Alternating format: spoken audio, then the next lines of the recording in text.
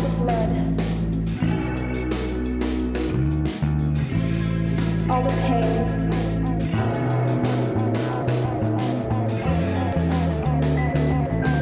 all the blood, all the pain.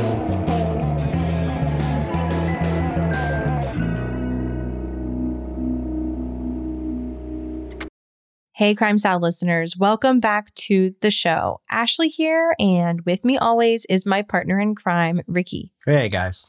Hey, so we have just a quick scoop of what's going on in our lives. If you remember the bunny story, we have more backyard gossip to share. Backyard shenanigans.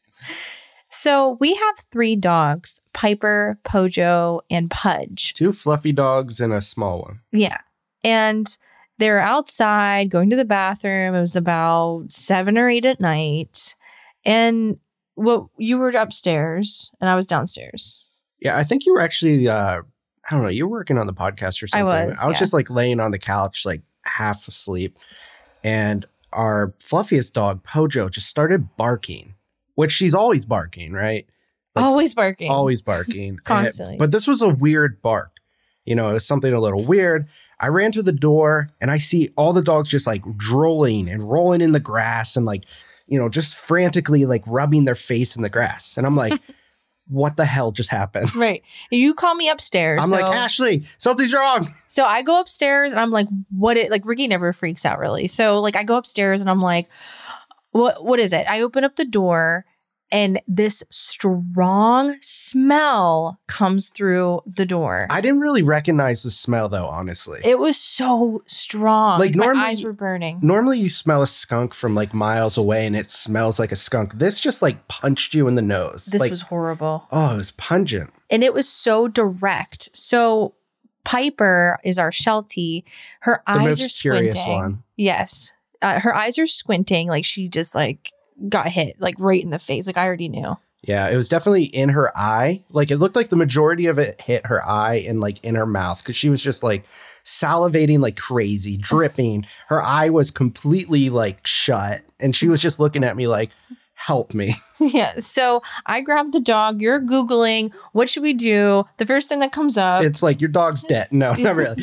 Basically, though, it's like if your dog gets hit in the eyes, like immediately call like the emergency veterinarian. And it's Sunday at like 8 o'clock. So I'm like, oh, hold on. Like if something gets in my eyes, I'm going to flush it out. So we take her downstairs, flush out her eyes with the water.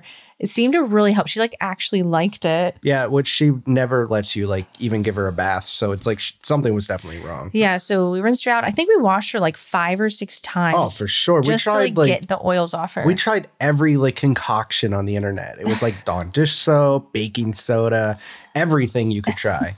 Everything. We didn't try the tomato juice because I saw that that's actually they said it's not real. I don't know. I don't know. But all the other dogs are good. The 2 other dogs are fine. Piper, she is totally fine. She actually was fine. Smells horrible though. It's still bad. Smells like really bad. I feel bad. She's like the black sheep of the family right now. Yeah. I don't know. Pudge doesn't really smell. Pojo doesn't really smell. I think Pudge like dove behind Piper, took cover.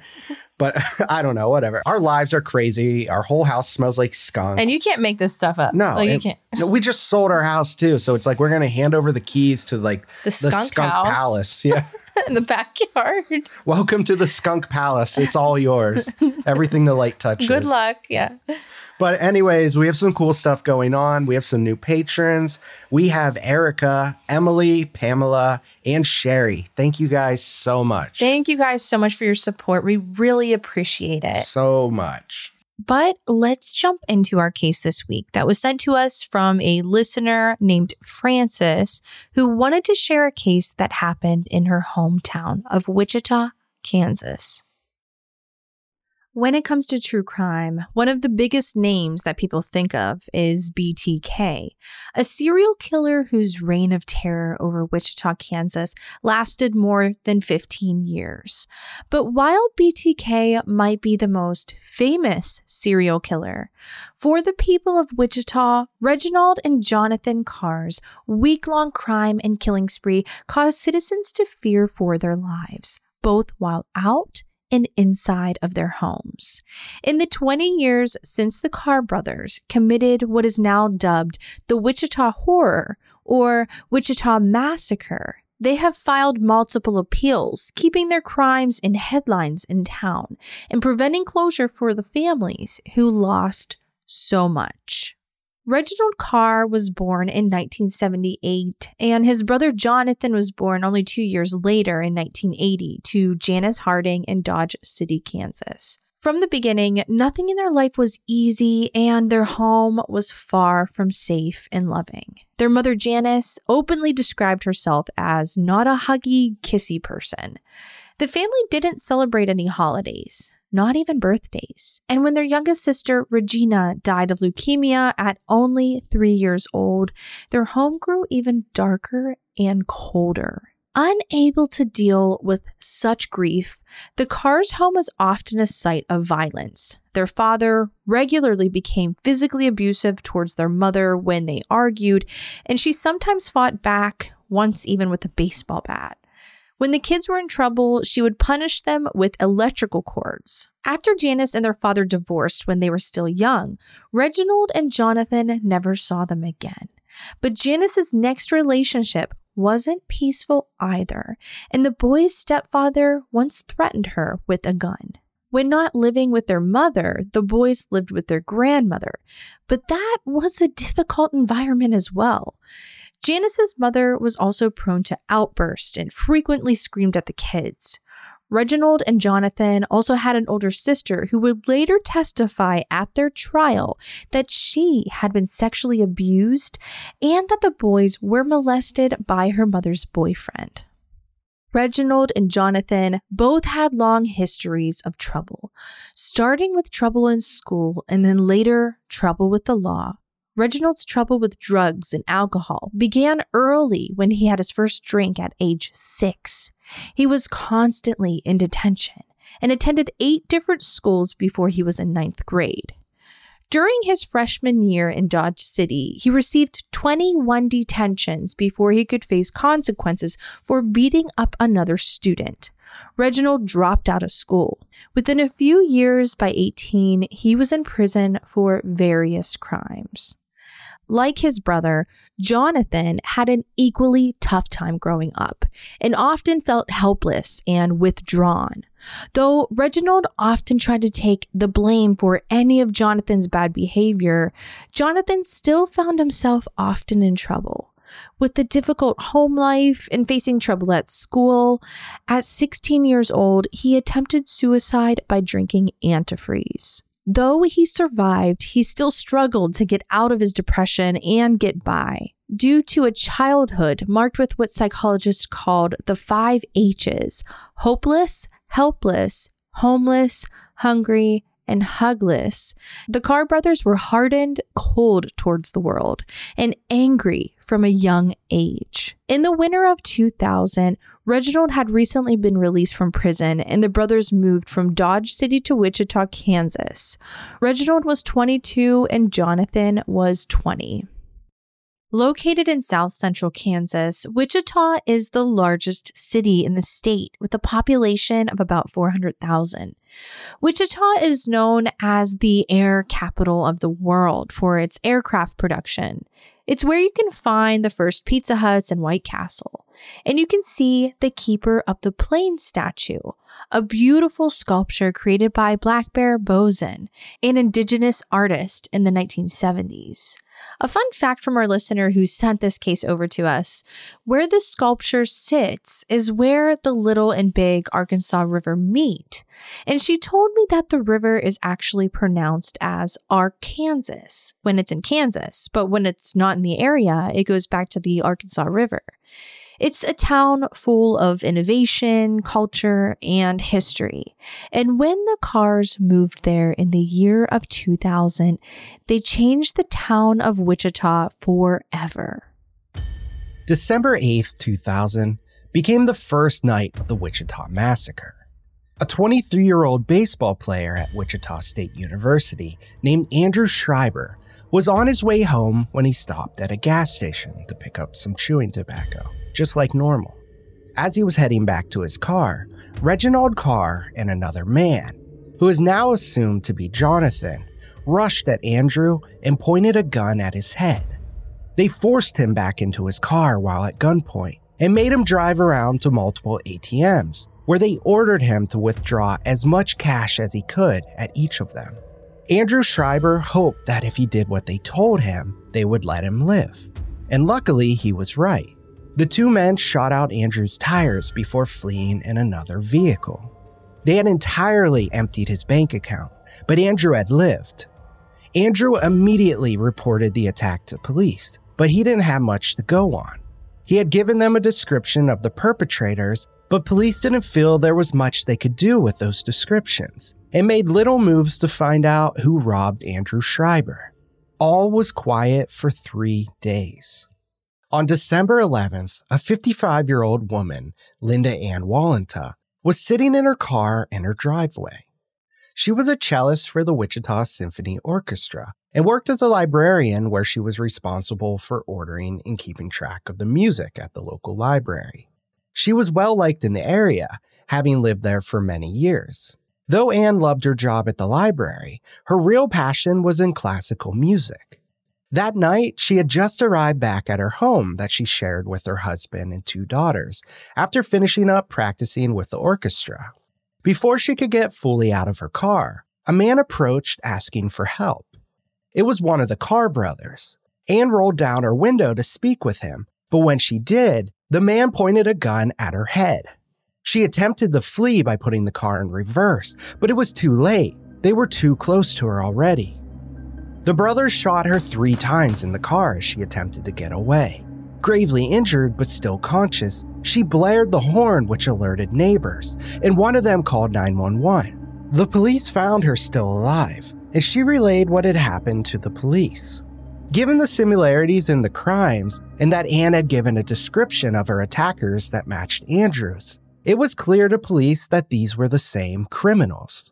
Though Anne initially survived the gunshot wounds, and despite the best attempts to help her at the hospital, Anne succumbed to her injuries, becoming the Carr brothers' first murder victim.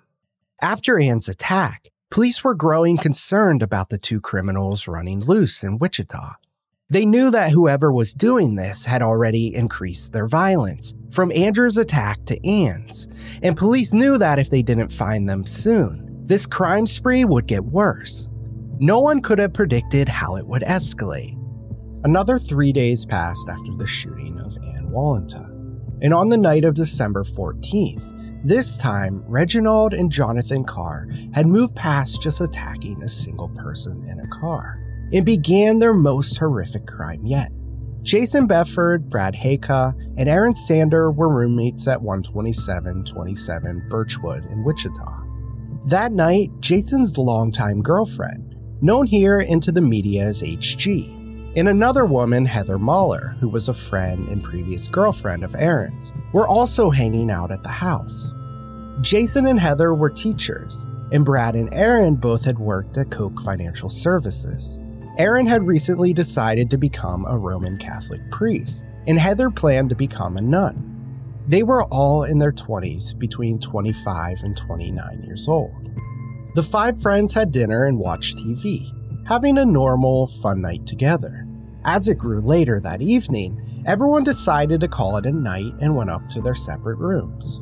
HG and Jason were cuddled up in bed when they saw the porch light come on and heard Aaron talking to someone. Not thinking too much of it, HG turned to look at the clock to see it was around 11 p.m. when suddenly Jason's bedroom door burst open. Through the darkness, HG saw a tall black man pointing a gun in their direction. Walking towards them and ripping the blanket off of the bed, a second man holding a gun came into the room, dragging Aaron with him, and asked angrily if anyone else was in the house. One of the brothers stood guard with the 3 in Jason's bedroom, while the other went in search of Brad and Heather. He brought them into Jason's room as well, and ordered them all to get undressed.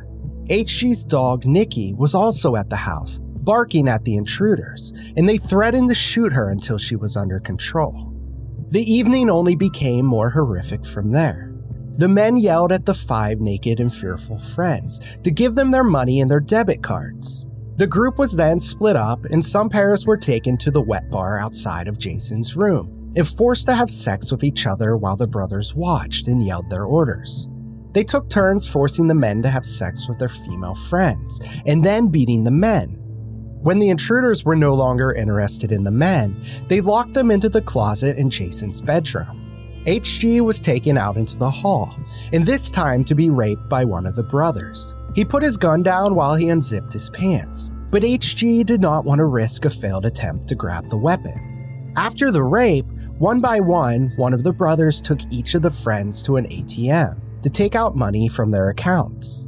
The men were allowed to get dressed for their trek, but the women each only had a sweater on during the cold and snowy December night.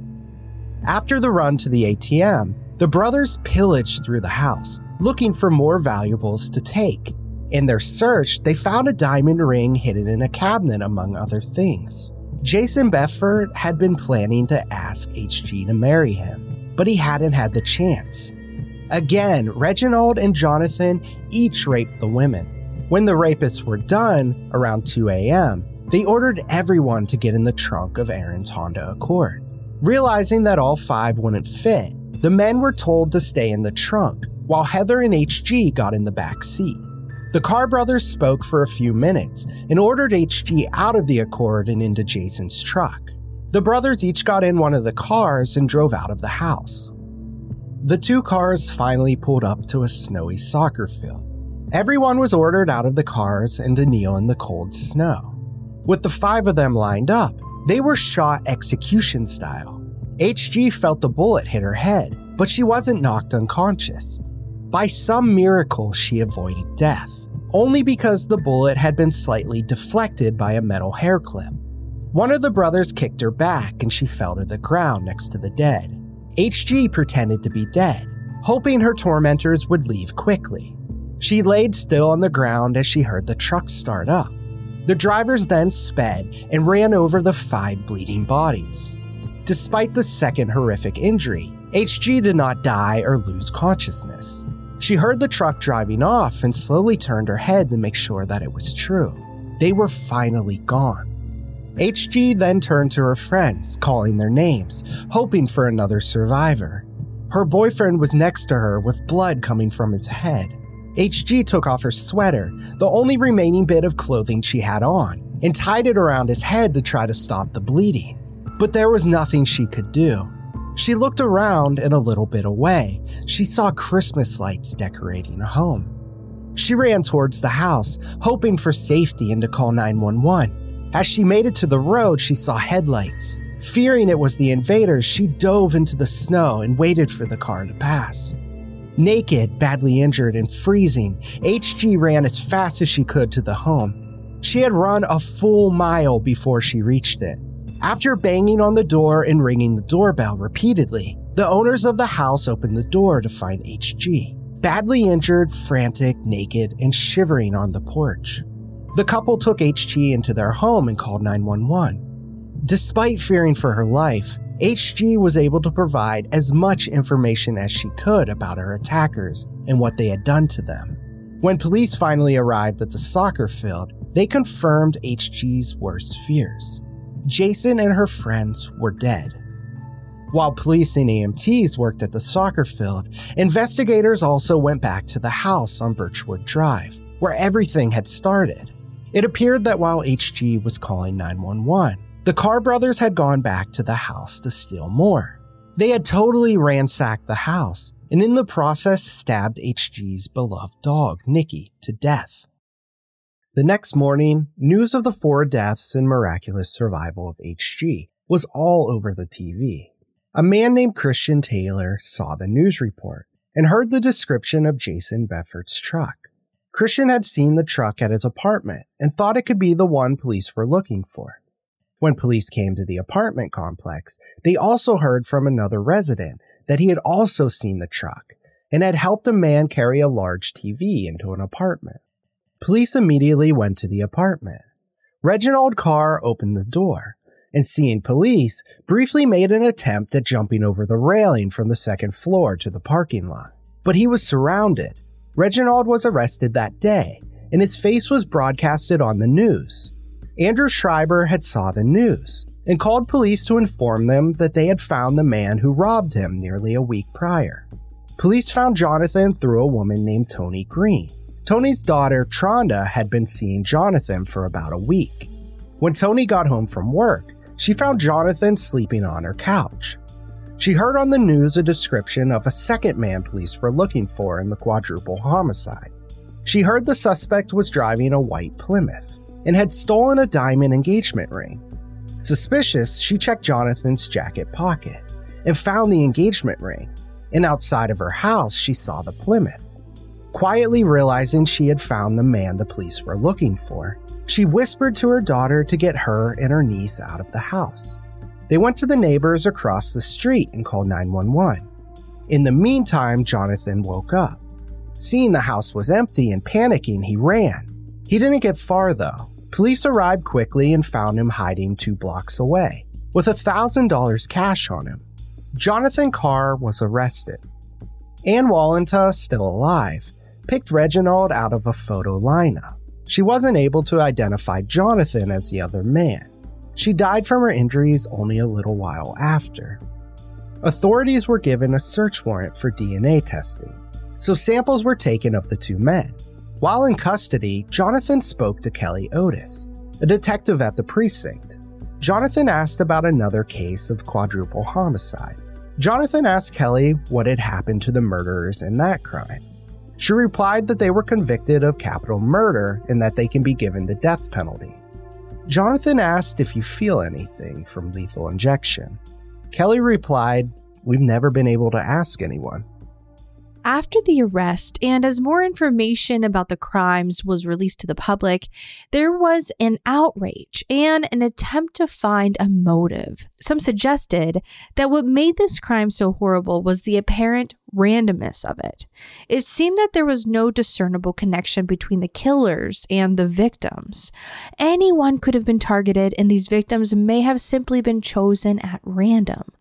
Others believe that there may have been a racial motivation in these crimes, as the perpetrators were Black and all of the victims were white. Ultimately, the prosecution believed there was no racial motivation for these horrendous crimes.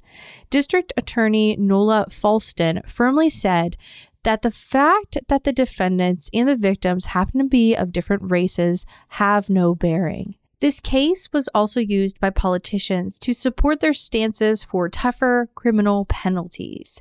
Tony Powell, a state representative, accused the Attorney General David Atkins as having a role in the crimes as well. Atkins had supported a bill that reduced the amount of time a criminal had to be on parole. Powell claimed that had Atkins been tougher on crime, then Reginald would have been watched more carefully. As it turns out, Reginald's parole team was shortened, but not just because of the law. A paperwork error had actually led him to being released 6 months early. For their orchestration of the Wichita horror, Reginald and Jonathan were charged with a combined 113 crimes. Included were 5 counts of capital murder, multiple counts of rape and robbery, and animal cruelty for the death of HG's dog. In finding a jury, 3 people had been excused due to connections to the victims, and 1 was excused because he was opposed to the death penalty. Of the jury, 10 were white and 2 were Black. In what was not an easy trial for anyone to listen to, HG was called to the stand early on the trial to recount what happened to her. She described the rapes, the robberies, and the executions on the soccer field. Andrew Schreiber also testified about his own kidnapping and robbery. Other expert testimony was given about Ann Wallenta's attack, the death of the dog, and the execution-style gunshots.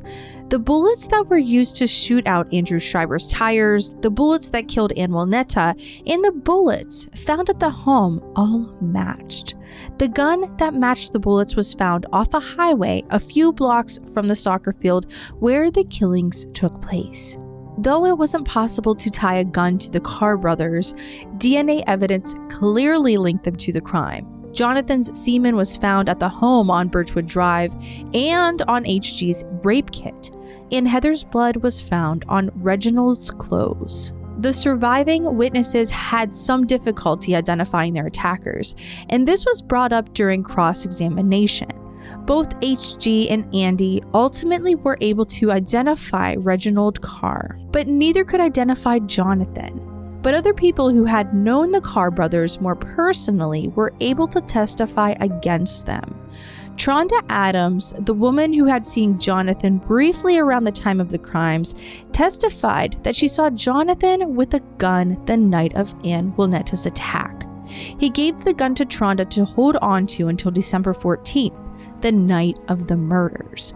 Reginald's girlfriend, Stephanie Donnelly, also testified that she helped the men bring the stolen items into her apartment, and they had borrowed her car on December 14th. Donnelly, who was a nurse, also testified that Reginald had genital warts, and HG later was diagnosed with the same thing. In addition to the expert testimony and the report of the victims, prosecutors found a large amount of stolen items in Reginald's apartment: 2 TVs, a CD player, a tool set, shoes, jackets, and phones. Some of the family members of the victims identified these items as belonging to the victims. Jonathan's case was pretty limited. They said that he had purchased a train ticket and was planning to leave the state the day of the murders. The ticket, however, had never been used, reportedly because Jonathan got lost and he was trying to leave Wichita. Reginald's case was even thinner, as his team was unable to get any evidence admitted. Reginald wanted to make the claim that Jonathan had committed these crimes and that he had only moved the stuff in his girlfriend's house to help protect his brother, and that Jonathan had committed the crimes with another partner. But this was all deemed hearsay and was not truly evidence. Ultimately, the brothers tried to pin the crimes on each other. It was no surprise that the defense didn't work. On November 4th, 2002, Reginald and Jonathan were convicted of most of their charges, including capital murder, rape, robbery, kidnapping, and animal cruelty. A little over a week later, the day after Reginald Carr's 25th birthday, the jury agreed on the punishment. They would receive the death penalty. In the years after the sentencing, there have been recurrent legal issues raised. First, in March of 2004, the families of the homicide victims filed a lawsuit that the state was negligent in protecting the victims. Reginald was out of jail early due to a paperwork error. Had the error not been made, he wouldn't have been able to go on his crime spree that December. The state settled with the family and they received a combined $1.7 million. Over the next decade, the fate of Reginald and Jonathan Carr remained in flux because of the challenges to the death penalty. In 2004, the Kansas Supreme Court overturned the death penalty law in the state, but this was appealed and the U.S. Supreme Court upheld the legality of the death penalty. A decade later, there were more appeals from the Carrs. The Kansas Supreme Court agreed that it was a violation of the brothers' Eighth Amendment rights to an individualized capital sentencing determination, as they were sentenced together. There were concerns that the jury could have been influenced to sentence one brother based on the other brother's perceived dangerousness, and other concerns that the jury may not have been instructed properly. Instead of receiving the death penalty, it seemed the Carr brothers would spend the rest of their lives in prison.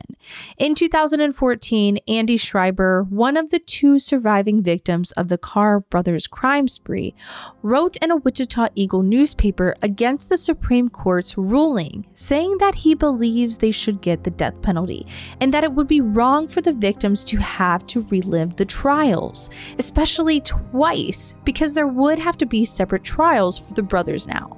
The decision, however, was again overturned by the United States Supreme Court, who upheld the validity of the death penalty in this case. At this time, the state of Kansas has not executed a prisoner since 1965. There are currently 9 prisoners awaiting death.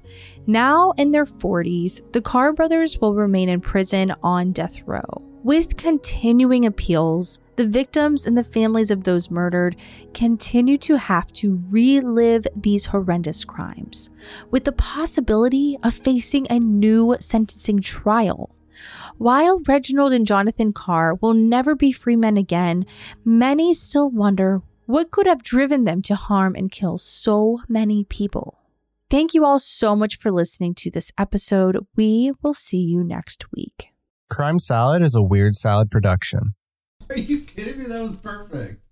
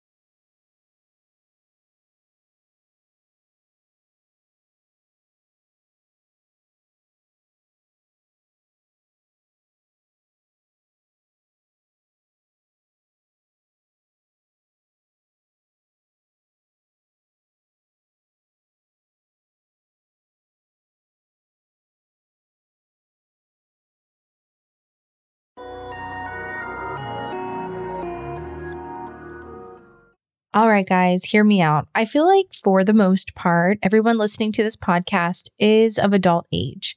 I mean, what do you think, Ricky? I mean, we are a true crime podcast, right? Yeah. And as we've talked about on the show before, our relationship should add value to our lives. What do you think? I think. Thoughtfully designed toys for the bedroom can deepen your connection with your partner and leave everybody feeling satisfied. Dame Products is a woman-owned company making the next generation of toys for intimacy. Founded by a sex educator and engineering whiz, Dame develops its products with the help of real humans and couples like you. Their mission is to make adding toys to the bedroom less intimidating and more accessible to create better, intimate experiences for all. Dame's easy-to-use products are made with medical-grade silicone, smart design principles, and lots of love, earning glowing press from the New York Times, Wired, W Magazine, and many more. Whether you're looking to enhance intimacy or try something new with your partner, or give her a gift to encourage self-exploration, Dame has a toy that is sure to please. If you're unsure of what you're looking for, you can take their product quiz for product suggestions tailored to you and your partner. And Ricky, do you want to know what the best part is? I do. Dame offers 3-year warranties and hassle-free returns within 60 days. So satisfaction is literally guaranteed. So you can't go wrong. Can't go wrong. Go to dameproducts.com/crime salad today for 15% off site-wide. Again, go to dameproducts.com/crime salad today for 15% off site-wide.